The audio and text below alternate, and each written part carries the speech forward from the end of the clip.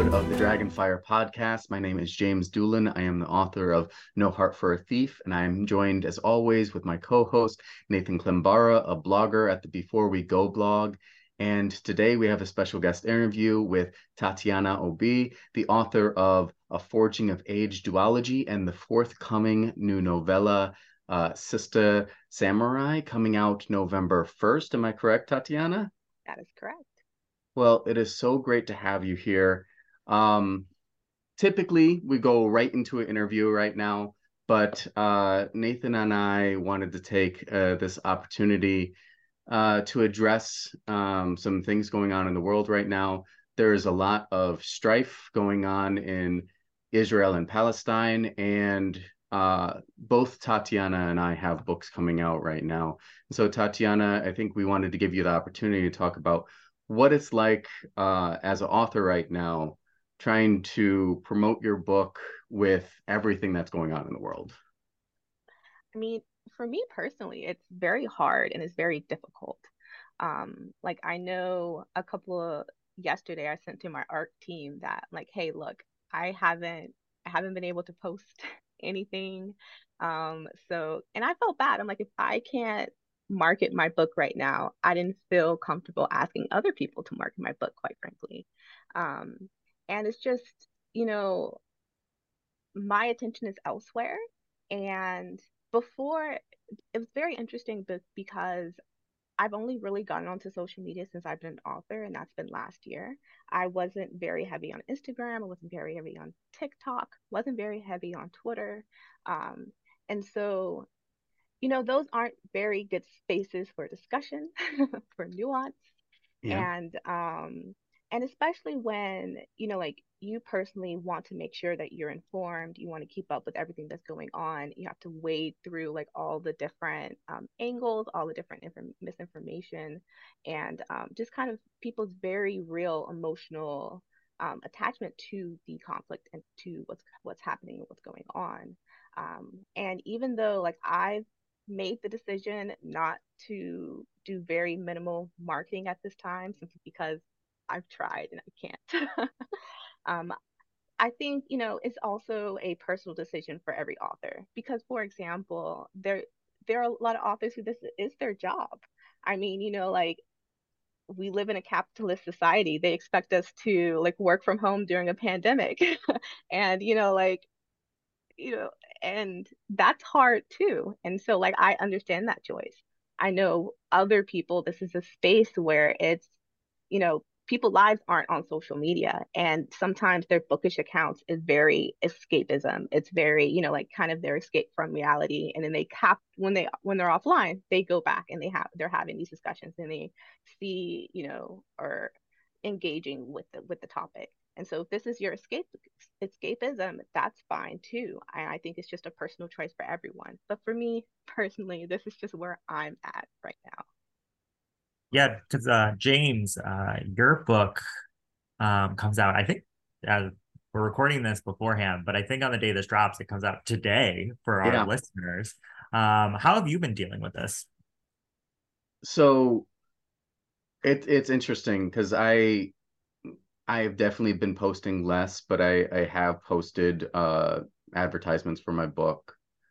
Um, so I was walking to work the other day and I was, mindlessly listening to something on social media and I came across this tweet that said that the the registry in Gaza had officially removed 54 families completely from the registry. 54 family lines that were completely gone. Um, and I like I started to tear up about that. And it's hard to see all of that and then go on and go like, hey, my book is coming out. Um, and I typically, especially since I've become an author, I try to stay away from posting too much about political beliefs and things like that. But I feel like things like this, I can't really stay silent. So I have posted a few things. Um, And because it's such a contentious issue, I have already, you know, had somebody come in and let me know they think I'm an anti-Semite because of what I've posted.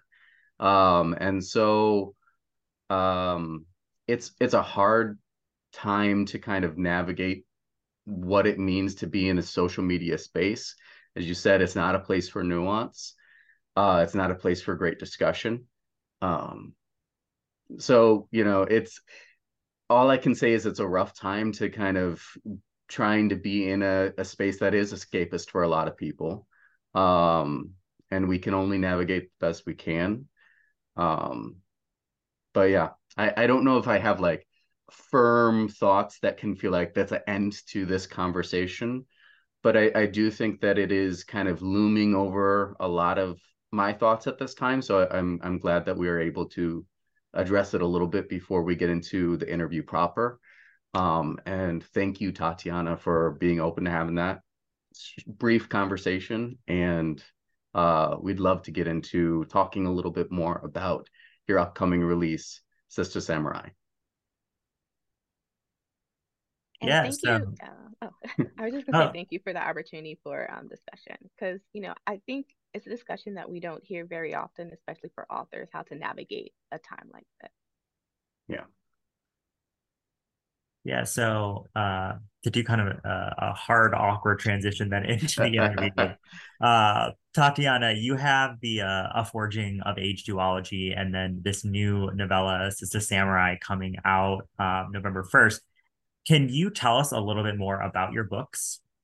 Sure. So the A Forging of Age duology, the first book in the series is Bones to the Wind. I don't know if you can see it. No, you can't see it with the Oh, there we can. silhouette. Oh, There yep, we now we go. can. And then you can see Dragging Your Bones, which is the second book in the series. So I published both of these books in 2022. It was my Bones to the Wind was my debut novel. It is a desert fantasy adventure with a coming of age competition with windships and dragons. So it's a very sword and sorcery coming of age adventure. You have badass female characters, fun fight scenes, unique world building. And then, writing that was a lot. It took me 4 years to write that. And so I was like, okay, I just want to have a little fun. And this is where Sista Samurai came in. You can kind of see the proof copy here. And it is an action fantasy novella that's an homage to the anime Afro Samurai. It does bring in a lot of other 90s anime references. Um, and it's this world full of soul-sucking demons, and you have Sister Samurai, who's the last left of her order, and the book is about just a very tiring day for her. And so it was a really fun read. But it kind of hits you later on in the book like this is just a day. And so you have this single day that's largely this internal journey of your one POV character. And we get to see this limited view of the world and the lore that goes on from her perspective. Do you have plans to explore this world a little bit more through other novellas or novels? Ooh, this question right off the bat. Um, so I think I need to explain my writing process here. I usually don't announce a project until I have a first draft, simply because that first draft, I'm telling myself the story, and I very much will scrap it if I'm not enjoying it, if I don't like it. So while I do have plans of where I could go with it, um, there's no promises. No promises. I don't know about you, James, but I do Yeah. feel very nervous about announcing a project when there's nothing on the page. And the only thing I feel comfortable announcing is like I know that the current thing I'm writing is a trilogy, so I know that there will be another book there. But like future projects, I am very vague about. Like I have ideas for things, but I'm not gonna tell people too much about it. Yeah, exactly. But for our listeners, the novella is very self-contained and it does stand on its own. So if I never write another one, it'll be kind of sad. But the story is very much the story and it does have a middle, beginning, and end. Oh yeah, it's definitely a full meal on its own, but it does leave you with a little bit of hunger for the rest of the world. I'm interested to see what else is going on. Especially I think I'm interested in what what the brother monks are all about, because we only get to see them very briefly. And for those of you who are wondering what that reference is, read the book. Just read the book. And you can do that starting November 1st. I'm gonna try to plug as much as I can. Thank you. So why let's set the stage. Sister Samurai at this point in her life is in, I guess, her 40s or in her Correct. about 40s. It's later in her life. Uh, she's like lost this order of Sister Samurai around her. Why start the novella here, and why write it as a novella rather than a novel? Okay, so kind of the conception story of this is like a couple years ago, I was looking to submit to an anthology, and it was a short story. And for the idea of the anthology, like I had this idea that was like just black woman with a sword, like that's all that had popped in my head. But as it didn't really fit that theme of that anthology, and I also was like, this is a really good idea. I want to keep it to myself. So I decided to keep that idea, and and, you know, an epic fantasy writer, I set out to write a short story that turned into a novella. So that was kind of the length that it was. But as, that I had that first image in my head, I put it on the back burner as I was working on the duology. But, like the ideas your brain keeps working on them. Yeah. And it wasn't very far where I was like, okay, what will the world building look like? And it was immediately Afro Samurai. But like that was just right there. And so I knew I wanted to bring in like this love of Afro Samurai, kind of just like my frustrations with it growing up or my criticisms of it growing up. And then I also wanted it to be a love letter to the Black women around me. I wanted to be kind of a safe space for like all the Black girl nerds. And when I began brainstorming the plot, I really wanted it to be relatable to, kind of that Black woman experience. And, I thought of my mom, and for a good chunk of my life, it was just a single parent household, my mom and my sister, and it's just that that imagery of just how difficult and how heroic it is to come home every day and to do the things that she did to take care of us every single day. And I knew that I wanted to really be relatable to that kind of everyday experience. So I think one day the whole plot, like the whole novella, once those puzzle pieces were formed and decided on, the whole novella kind of played like a TV episode in my head. I'm like, that's it, I got it. Yeah. So when I finally put it to page, it was just like whoosh, like yes, it was there. So I think like a good 80% of the book is pretty much the same as when I initially gave it to the beta readers. Um, but like I have to say, this project is much different than my previous projects. Like the novella is different than the novels. It does feel very surreal to say that it's like the easiest thing I've ever written. And as a writer, you kind of wonder why, and you think like, how can I replicate this process? Why was this so easy? Yeah. And one, I do think because of the length, it's a novella. It's easier to kind of keep that in your head. With the novels, everything's kind of intersecting, and sometimes you don't know how it all works out until it's like on the page. But this was pretty much like an arc that like was like, okay, I got it. Um, Two, I didn't have to do much like research. A lot of it was through like life experiences. A lot of it was already there. I already knew a lot of Japanese history because I've studied it in college, and I also studied abroad there. I also, like I love this anime. Like I love samurai movies. Like I love all of these tropes, and it's just natural bringing that into it. Um, Four, it also plays to my strengths as a writer. Like I'm a very fast-paced writer, which is kind of odd in the fantasy genre. Like I always have to remind myself, okay, slow down, Tatiana. Like you need a pause here. But because of the nature of the story, and because of like this character feels very harried, I wanted the reader to feel very like like too. So the fast pace works to my favor here. um and just I usually do like character. I'm also a character writer, so kind of like that action with characters. So it really just played towards my strengths. Like I would say, honestly, the duology is my more ambitious project. And, this was just a chance for me to dance a little bit and have fun. And it definitely seemed like a lot of fun to write, because it was definitely fun to read. Thank you.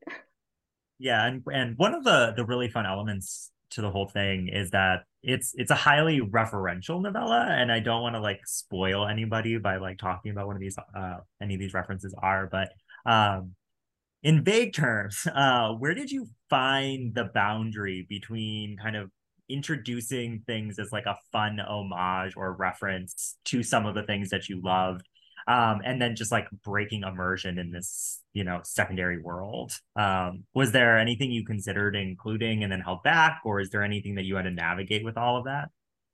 Yeah, so honestly, beta readers are very helpful because honestly, when I gave it to them, it was more, what can I get away with? Not what I can hold back. Like, okay, well, what can I get away with? Um, so it was really great to have beta readers, and especially to have the amount of beta readers I had this time, because as like starting out as a debut indie author, it's hard to get people to read your book Yeah. to ask them to read your book. So with Sister Samurai, I actually had like quite a few people who were like, "Yeah, we're interested." I'm like, "Yes, great." So I had a very good sample of folks who came in and helped me, and I really appreciate all of their help and their support. Um, but through that process, one thing I learned, and I was not expecting, I honestly thought that the audience for this book were people who only saw Afro Samurai. Like I was like, okay, that's the only people who are going to be interested in this book. Why would anyone else want to read it? Like this is how low my expectations usually are. Um, but I learned quite quickly that no, black lady with a sword, it's cool. We're like, everyone was like, yeah, we want to read this. So there were a lot of beta readers who came in it with just a small knowledge of anime, never seen Afro Samurai, and they're just like, this is cool. So that's when I learned that I had, it's like the Marvel problem, that double audience where in the Marvel movies the movies have to appeal to the hardcore fans, and so they Mhm. have like the Easter eggs for all the movies and the fans, and then but it also has to be accessible to the viewers coming into the story for the very first time, and that is what I found the problem that I had with this novella. So there were actually some lines that some beta readers caught that were like, this doesn't make sense. And you know, they they were some references to Afro Samurai that kind of went over their head. But if it didn't make sense to the story, and if the story didn't make sense even for those readers who didn't understand those references, I decided to take them out. So in regards to immersion breakers, like they really helped me like find the ones that were really like, that's not really working. Um, but the funniest immersion breaker in the entire series was actually the anachronisms in the book. And for our audience, anachronisms are kind of things that are out of time, things that are out of place, that don't exist, or in this case, that don't exist in feudal Japan. And they're just like, yeah, every time it popped up, it just took me out of the reading. But this is the one thing I was very adamant in keeping, because anachronisms is very important to Afro Samurai. It's very important to Samurai Champloo. It's very important to like these fusion genres that I really wanted to do an homage to and kind of like continue that genre. And I was like, I'm keeping it. I have to make it work. So how do I make these immersion breakers work? And it was really thinking about it coming from a why wasn't it working first? And I think it really was the difference between anime storytelling and like Western fantasy storytelling. Western fantasy, a lot of the world building has to be explained. Like, the everything needs to be explained. All the plot holes need to make sense. Where in anime, sometimes it's just rule of cool, and like it's just there because it's awesome, and no one's asking any questions. Yeah. And so like it's like, how do I fuse that together and make it work in this fusion book. So it's also like fusing like anime storytelling and Western storytelling. And so with the anachronisms, I decided to one have like an in-universe reason for why they existed. Um, you know, for for my readers who just like I can't, there are readers who are like, this doesn't make sense. I need to have a reason. It has to have a reason why it's there. Or they just explode. Yeah. And so that's for them. And but it did give me a little bit more freedom, and so it made them feel better when they saw all these other things. They're just like, okay, this makes sense. It's a vibe now. Like it's more acceptable. Um and also I did say front and center in the blurb, hey, there are anachronisms in this. Um, you know, the subtitle is a Champloo novella. Champloo, it's a fusion. I hope you know what to expect. So I gave all these signposts to help people understand what this book is, so they're not shocked when they get into it. Yeah. I mean, it's interesting because there's definitely some like comedic aspects to this book. It's also very serious in some ways, and it blends it really well. And yeah, it's definitely referential to Afro Samurai. But I remember reading some scenes, especially some specific fight scenes in this book, where it's like, this reads like, and I'm trying to remember, is it Mugen from Samurai Champloo? Yes. Um, it Yeah, the reads breakdancing like, fight styles. yeah, like, but even like the angsty nature of the fighting kind of read like it would be like this character was referencing Mugen more than it was referencing Afro Samurai at some point, and it was very cool. But that's just me also loving those shows. Yeah, I love them too.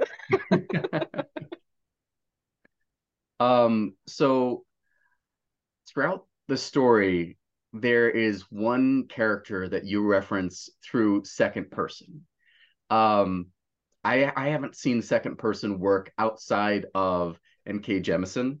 And so like it's a high bar to make that work. So just referencing you constantly when referencing this specific person, why why would you take that on? Okay, so it honestly felt like the approach chose me. Okay. Um, so going back to that homage to Afro Samurai, I knew I wanted a ninja type of character in the book. And I wanted to kind of reimagine that character for this book specifically. And for those who don't know who Ninja is, he's sort of a foil that follows around the main protagonist Afro throughout the book. And it's not until the end of the series that it suggests that this character was all a part of Afro's imagination. Now, there's theories that proves it and theories that rejects it, but as a writer, like thematically, I like that interpretation, and so I really wanted to do something like that for the book, and so I really like and it was like, how can I make it work? How can I translate this character that's in Afra's imagination to this book that's in first person, where you're very much in the head of the character and is like, yeah. And so, um, very funnily, like I had the idea of doing second person and I gave it to the beta readers, and the beta readers are just like, what is this? So like like stop half-assing it and just go for it. And I was like, okay. I can curse. I'm so sorry. Can I? Yes, No, yeah, go yeah, for you're it. good. Yeah. Okay. So yeah, it was very timid when I actually gave it to the beta readers, and they were just like, it's a good idea. Go for it. And I was like, okay, all right. So like I went all in. So even myself, I understand like, yeah, second person is really hard to make it work. And I was also very nervous in doing it. So James, how did I do? No, I think you did a really good job. I think it was interesting being in the shoes of a reader reading second person when you're kind of personifying this. Is it spoilery if I mention what the you refers to? Um, I'll hold back, I but don't know. this character, it felt interesting being a reader, being referred to as you in the space of this character, and I think that was a really interesting choice, and it made it fun to read. So I think you did well with it. Thank Um, you. it's just it's a hard thing to do because I'm sure your beta readers told you like I've never read in second person before. Most people, when they hear something is written in second person, they're like, "What does that even mean?" Yeah. So no, hats off to you for taking that on, and you did well with it. Thank you. Thank you. Yeah. I was like, yeah, this works thematically. I have to go for it. Like it's just that's what the story requires. I have to do it well. Yeah, yeah, Um, definitely. we've been focusing on kind of the fun and funny elements of Sista Samurai, and there's definitely a lot of humor that runs through your novella. But there's also a lot of other themes that run through your book around race, depression and self-harm, gender, et cetera, et cetera. What themes were you hoping that readers took away after they read your book? Hmm. Um, so I think we need to be specific here to which readers. Because my target audience, the book that I wrote this for, specifically like Black girl nerds, like I want them to feel seen. I want them to feel represented. I want to say, I see you. I see the fight you go through every day. And this is just my hug to you. Um, just growing up, one of the biggest frustrations with traditional publishing, like I'm very grateful for the plethora of Black fantasy that we have now in the genre. But, as a Black reader, you can sometimes tell when these books are edited towards a white gaze and they're not edited for you. And so for a long time, I was just really craving a story that was for us, that didn't, was directed specifically to us. And in regards to everyone else that kind of comes into the book, um, you know, I've I've been blessed with the luxury of having a very diverse friend group. And so one of my best friends growing up, she's Salvadorian. She'd often invite me to her house. And so when I go over to her house, I'd be like, okay, let me brush up on my Spanish so I can make sure I greet her mother, so I can make sure I can at least say hi to her. Like knowing that always accept the food. Just taking care of treating the home in the most respected manner possible. So I challenge myself. Like I made the extra effort because I was a guest and they didn't have to invite me in their home into their safe space. So in exchange for all of that, I was well fed. Like I listened, I discovered new ways of doing things. I walked away more enriched and more human than I had been before. So for everyone else who's open, to coming into Sistah Samurai, welcome to my house. I hope you enjoy this meal. It will be very well seasoned, and I hope you walk away by the end of it more enriched and more human than you've been before. That is a very good answer.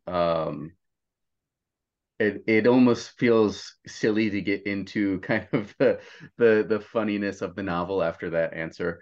Um, but I guess I do want to know, you did play around a lot in this novel. Yeah. There's an interlude in the middle of the book in which you have advertisements for well done sushi. You start the book with a suggested soundtrack. You have the second person in it. Was this like in a way just a playground for you as a writer to try out some new things? Um, no, like Okay. honestly, like the examples that you mentioned, I don't really feel them as experimental.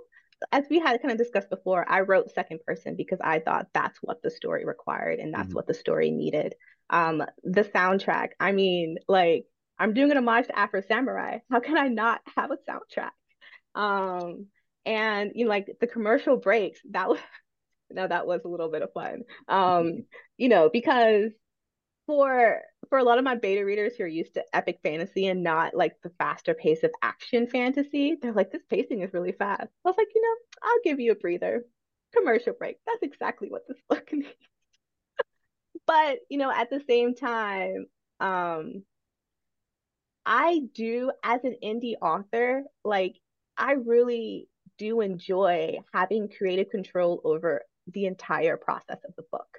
Like I know James in your book, No Heart for a Thief, you have like the game board like at the Yeah. end of the book, which is really cool. So I like, making sure like the chapter headers, the map, like just everything like is a part of this art piece that I am working on. I mean, in my debut novel, like I have like hold on, let me see, like a whole page of fucks in my debut novel.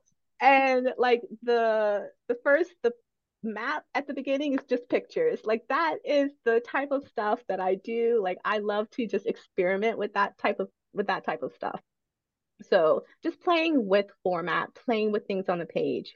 And you'll see that also a little bit in the paperback too. How I use the function of the paperback to do some interesting things that I hope um, support the story. Um, but I do think there are some parts of the book that I did experiment on, as in things that, like I don't usually do with my other books. And I think that would be the prose. So, you know, um, as an author, I think my biggest self-doubt and biggest anxiety when sharing my writing was definitely about my grammar. Like, because, I didn't really grow up speaking correct English. And so, like, a lot of the times, like, especially grammar mistakes and things like that, I can't really hear them. I can't pick them. I can't, because that's not how I speak. Um, but when it was indie publishing, I'm like, okay, great. Like, it's a level playing field. I can get a proofreader. I can get a copy editor. I can get all of the things, and it'll be just as professional as everyone else's. Um, but with Bones to the Wind, like I think I paid over $1,000 for all those things, and like reviewers still say there's so many copy editing in the book, and it hurts me. It feels like I'm doing nothing but chasing errors in my books, and as a perfectionist and as a Black indie author who people might not often give you that grace, like to come back to. And it, you know, it is there, there is that stereotype of, like our books just aren't written as well. And so that does hurt me. And Sister Samurai was the first time I think I was like, you know what? You're going to be in my house now. Like this book, the prose is going to be the rhythm of how I talk, of how I speak, like certain community sayings, certain community idioms that I hear, like people around me talk, and just try and show that like as beautiful as I hear it. So compared to all my other works, the prose is my first time doing prose that's more closer to like African American vernacular English. And I feel like that's where a lot of the experimentation that I did is from. No, and I think it went really well. I mean, not your target audience, but I think it's hard to do prose in a way that it feels like you're being told a story rather than reading a story, and I think you accomplished that with Sister Samurai. Oh, thank you. Um, I have one last question before we transition into Dragonfire.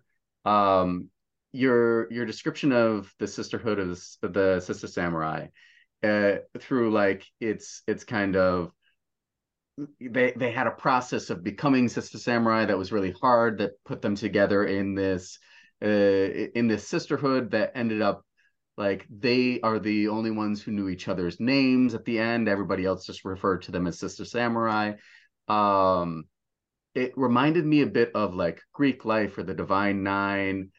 Did you pull inspiration from any real life sisterhoods?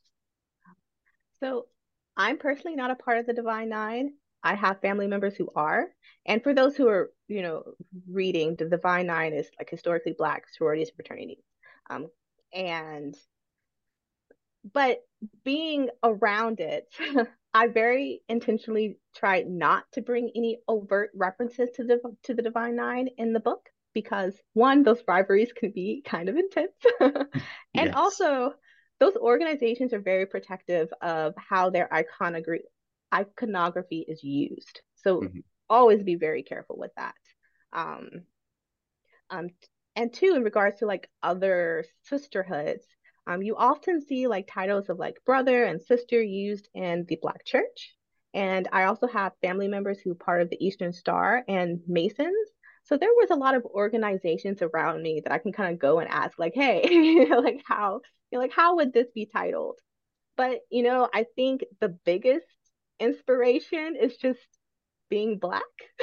Like, it's very common to meet like another Black person on the street that you aren't familiar with and refer to them as brother, or refer to like, oh, hey, what's up, sister? Like I can just walk down the street, right? Um, and there's a long history behind it because, during slavery, our families were broken apart, and we kind of use these familial terms to kind of stay connected. Um, and that was also kind of recontextualized during the Black Power movement of the 60s as well, kind of bringing it into this kind of global awareness of like Black power, Black struggle, kind of Black identity within a global sense. And so that's definitely what I wanted to bring into like Sistah Samurai, because the setting is very unapologetically this Black fantastical space where the entire diaspora exists for no reason, but we're all there, and and just all there in conversation with one another. So I really just wanted to like heal wounds and bring communities together and to just uplift one another and just get back to that, like, brother, I see you, sister, I see you. I think that is a great place to transition. And we'll be getting into a little bit of Dragonfire, and hopefully he'll have some fun with that too. And it's now time for our Dragonfire segment. Dragonfire is our time in the episode where we do a quick rundown of some random topics, and we all collectively only have 3 minutes to give our answers and discuss it out. So for our first question, it's what animated character did you relate to most as a child? Tatiana, as our guest, would you like to start us off? Sure. So the one I related to the most would be Sailor Jupiter from Sailor Moon, because she was the oldest of the group, and well, the original group, the inner sailors, not the outer ones. Because I'm the oldest sibling, the oldest of nine, so I feel her pain. I also liked her lightning powers, and I liked how she was more physical because I also did martial arts. She was awesome. Sailor Jupiter. Okay. So I don't think this answer has ever changed for me, like icebreakers or anything. Raph from Teenage Mutant Ninja Turtles. I grew up like, I don't know why, but I had a chip on my shoulder as a kid growing up. And so I had a really quick temper. And so like I was just like, yeah, Raph and we get each other. Um, and so yeah, it's just always related with that. You seem so nice. What happened? I've calmed down a little bit growing up. Okay. Yeah, very cool. Yeah, mine, I probably shouldn't have been watching it as a kid, as young as I was, but I gotta go with Daria from the MTV show Daria from Oh, Beavis and okay. Butthead. You're just like, you feel like you're too cool for school. Like, you feel like your family is like totally nutso, but like you're the only normal one, even though you're just as crazy as they are. And that just described me as a kid. Like, I just always felt like I don't know what's ever going on in this household. I can't wait to get out, and I'm just gonna sit here and just like watch the thing burn down around me. That was definitely me. All right. Now we're getting a glimpse into Nathan as well. Nice. I know. There's a lot that goes on up here that, we've got a lot of episodes upcoming that we could just explore more and more.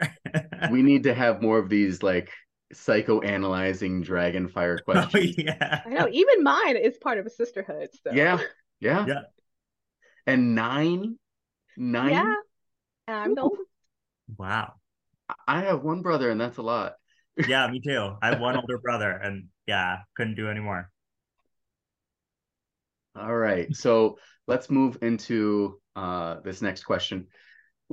Related to Sista Samurai, this world is overrun with demons. So outside of course, Sister Samurai, what is the best piece of media featuring demons? And Nathan, I'm going to throw it to you this time. Okay. I this might be a little bit of a recency bias, but I've been recently reading a manga series called The Summer Hikaru Died or Hikaru Died, which is about a teenage boy who finds out that his friend who disappeared for like a whole summer and then came back and was like, found, is actually dead and is now possessed by a demon. And it's a really like spooky, scary, kind of creepy vibe, but also like there's like a cute queer romance between them. And I've just been like really, really into it. I think the second volume just like was released in English, so it's a great time to jump in. But that would be my pick for something that was just on the top of my head. Tatiana, what do you got? So I'm gonna do a video game and Okay. choose Kingdom Hearts. I mean, like these Yeah. demons are so dangerous. They brought together two disparate properties. I mean, who brings Disney and Square Enix together? And it works. Another fusion property, Kingdom Hearts. You were all about the fusion. Okay, I'm getting that. Um, I'm gonna go with Constantine. I I especially I love the representation of Constantine in the DC animated universe. That like 16 movie arc. I really enjoy that. It has everything that the DC movie universe does not or did not. We'll see what goes forward. Um, but I also love like I tried to get into some comics around Constantine, and I really like the like just this quick-witted, dry, self-defacing humor. Um, I enjoy it. Yeah. Since we have a minute left, can I shout out another manga series that I'm obsessed with that also has a demon in it, so it's also on theme? And this, I did not choose two answers. I gave one answer. There's just time left over, James. You're I just know you will breaking yell the at me for rules this. again. Uh, Always breaking. This is what he does, I Tatiana. He know. No, breaks I'm the here for more rules. manga. Yeah. So it's called Versailles of the Dead, and it's set during the Marie Antoinette era of France. But turns out that Marie Antoinette gets murdered by a bunch of zombies, and so her twin brother pretends to and dresses up as Marie Antoinette, but is also possessed by a demon. And so there's zombies and demons, and it's super campy and super fun, and I highly recommend it. So I Yeah, just that sounds wanted to fun. shout out to that. Yeah. uh, but seriously, yeah, we can move on then to the next question, which is what canceled show deserves another season? James, we'll start with you. So I loved the first season of Lovecraft County. Uh, and I think that they could have done a lot more. There were so many things left open, so many storylines that didn't wrap up completely. And I would love to see what they could do with a second season. Unfortunately, they didn't get it. I would have said Watchmen because I liked that better, but I hear the showrunners just didn't they were good with the season they got and they didn't have another story. Whereas I think it was different with Lovecraft County and they wanted to continue. So that's why I'm going with them. The Yeah. narrative around Lovecraft, and again, I don't know how accurate this is that the showrunner was really abusive. Oh, Yeah, I did heard that. not know Like, I that. mean, yeah, and I don't know if that was like HBO's like PR spin about like, oh, we're canceling it, and like, but like we're getting criticism because we're canceling like a show with like predominantly Black creators and Black cast. There's a whole thing about like, yeah, like just like toxic workplace culture that like was like the like HBO was kind of like waffling, and that was kind of the death knell once that started coming out. Again, I don't know how accurate that is, Gotcha. but that was kind of the party line. Yeah, I haven't Yeah, heard that either, but I yeah. definitely feel you, James, on compare it to Watchmen to Lovecraft Country. Like Lovecraft Country, like there was just a lot of plot lines that just Yes. left in Yeah. the wind. What was her name that like traveled back and forth through time and like just did not I forget her name in the series. Um, Um I Am Hippolyta, or is that a yes, different? Yes, Hippolyta. that was a great episode. And Yeah. but she did not get enough like that didn't end like Ah, I wanted more of that. But that yeah, was great. Tatiana, what do you think? So speaking of other, like maybe abusive workplace properties, we don't know. Because like definitely Firefly. I want more of Firefly, but Yeah, Joss Whedon isn't everyone's favorite. But like, man, Firefly. I almost said that answer, but I was like, that's everybody's answer, and I can't use it. But I do want more Firefly. Well, thank you for giving it to me. I appreciate it. Oh, Nathan, Um, you need to go. yeah, I mean, I beat this drum before on this podcast, but Pushing Daisies. That show deserved to go 10 seasons, and the fact that we only got like one and a half is just a tragedy. And so that's going to be my answer for now and forever and for always. Although I think Brian Fuller, who created that and Hannibal and a bunch of other stuff, also just got like sued for like workplace harassment or something. So like we just like all took L's on this one, I guess. Why does everybody suck? Yeah. Yeah. Oh, Tatiana, real quick, favorite Firefly character? Mm, mm. Maul. I like the roguish character. Did I ever admit on this show that I've never seen any Firefly, like any of it? No. Nathan, there are times when I'm thinking about like we need to I replace know. you, Is this and better? Is this better or worse than the fact that the only Star Wars movie I've seen is The Phantom Menace? Like, I I'll admit right now I don't care that much about Star Wars. I've seen okay, it all okay. for the most part. I haven't seen like second or third season of The Mandalorian and all that, but all the movies. And I, on rewatch, they're not as great without nostalgia. I mean, like there's a lot of spaces to get in with Star Wars. There's only one Firefly, a movie, I guess you can consider. Yeah. All right. All right. Best 90s cartoon theme music. Tatiana, so nobody else steals your answer. What do you got? I have two. So, okay. So the first one is Pokemon because I feel like Uh, whenever that music comes on, I'll probably know the words until I die. Like I want to be the very best, like Yep. no one ever was.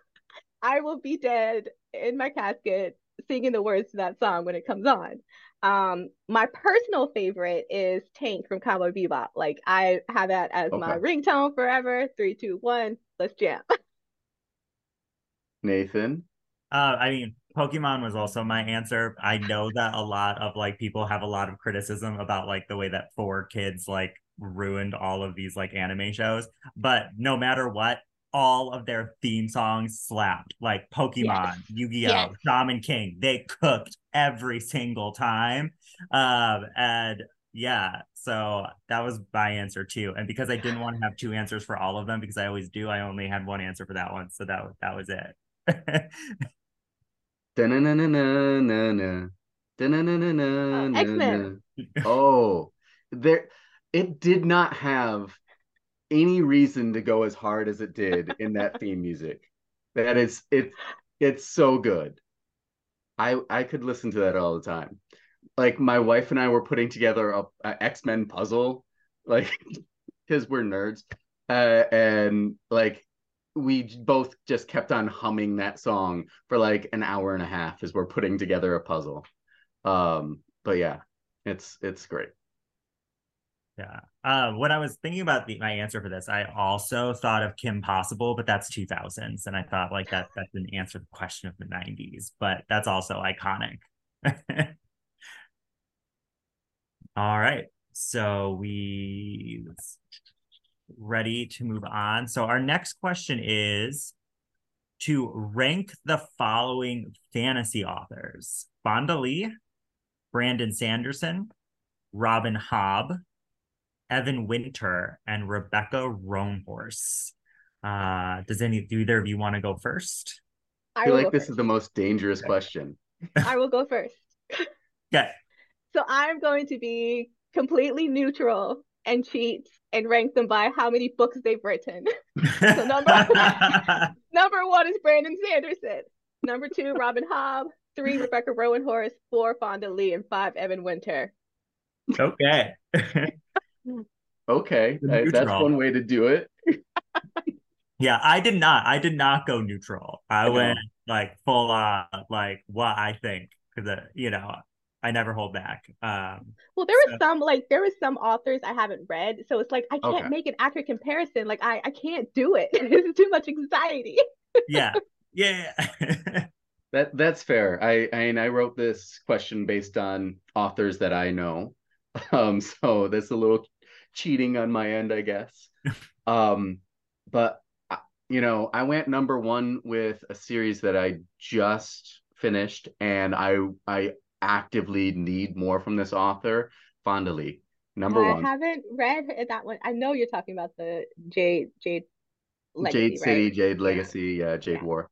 I read her novella. It's really good. I'm like, I kind of Yeah, want to read the Uncolored Sky novels. was really good. Yeah, it's really Oh, good. I actually haven't read the novella, but I need to get that. Oh, you're And just saying then you need to read more. Read I more. do. Robin Hobb is next for me. I love Robin Hobb. Although Nathan and I always argue, I'm not a big fan of the Mad Ship, or the live ship series. Um, Evan Winter, I also loved his first book, and I'm really anxious to get to the next one.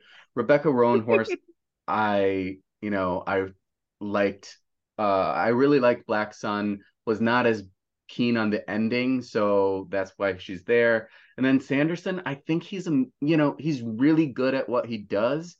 But I am so interested in prose, and that is not where his strength lies. I think he's really great at world building and constructing magic systems, but yeah, that's where he stands for me.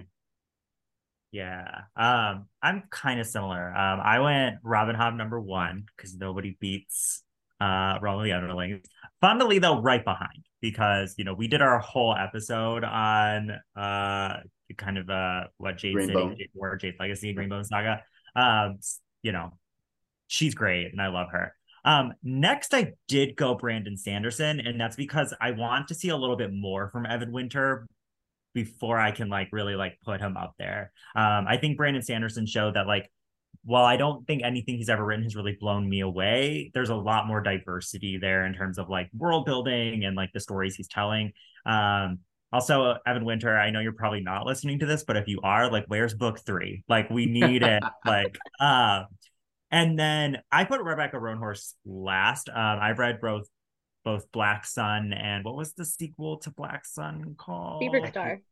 Fevered Star. Both of them are okay, but they never really hit for me. I just felt like they were slightly plot wise underdeveloped. I felt like book 2 had severe middle book syndrome where nothing really happened, and it was just putting people in new places.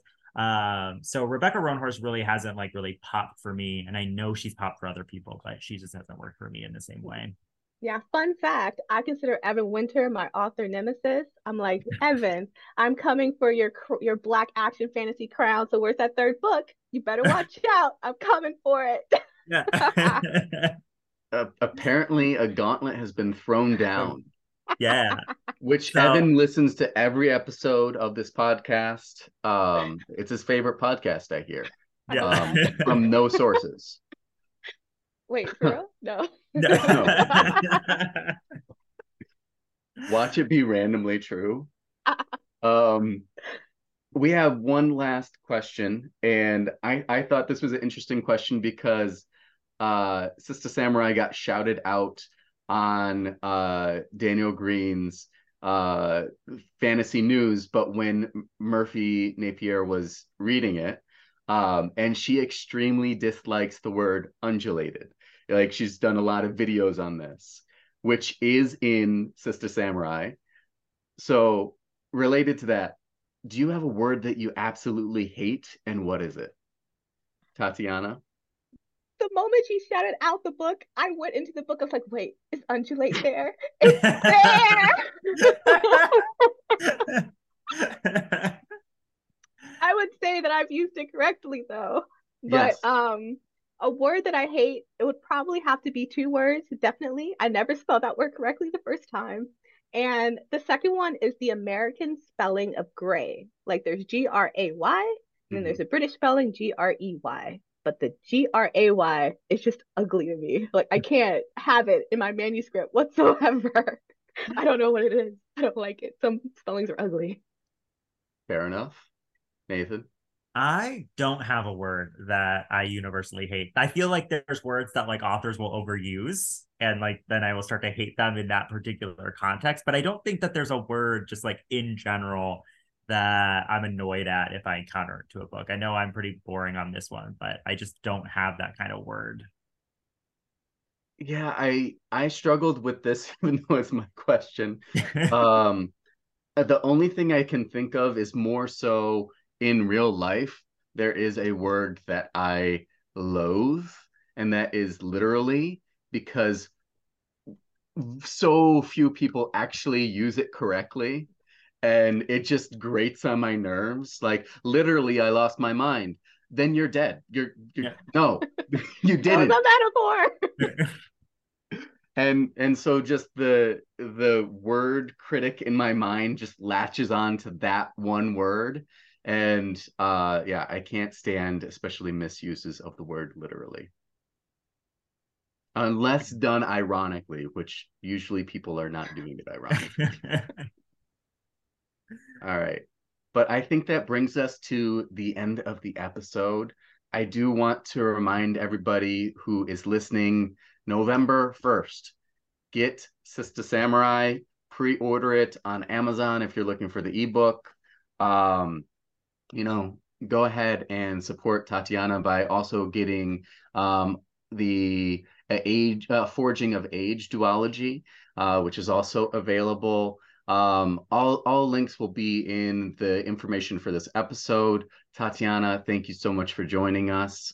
And with that, thank you for listening, and we hope you all have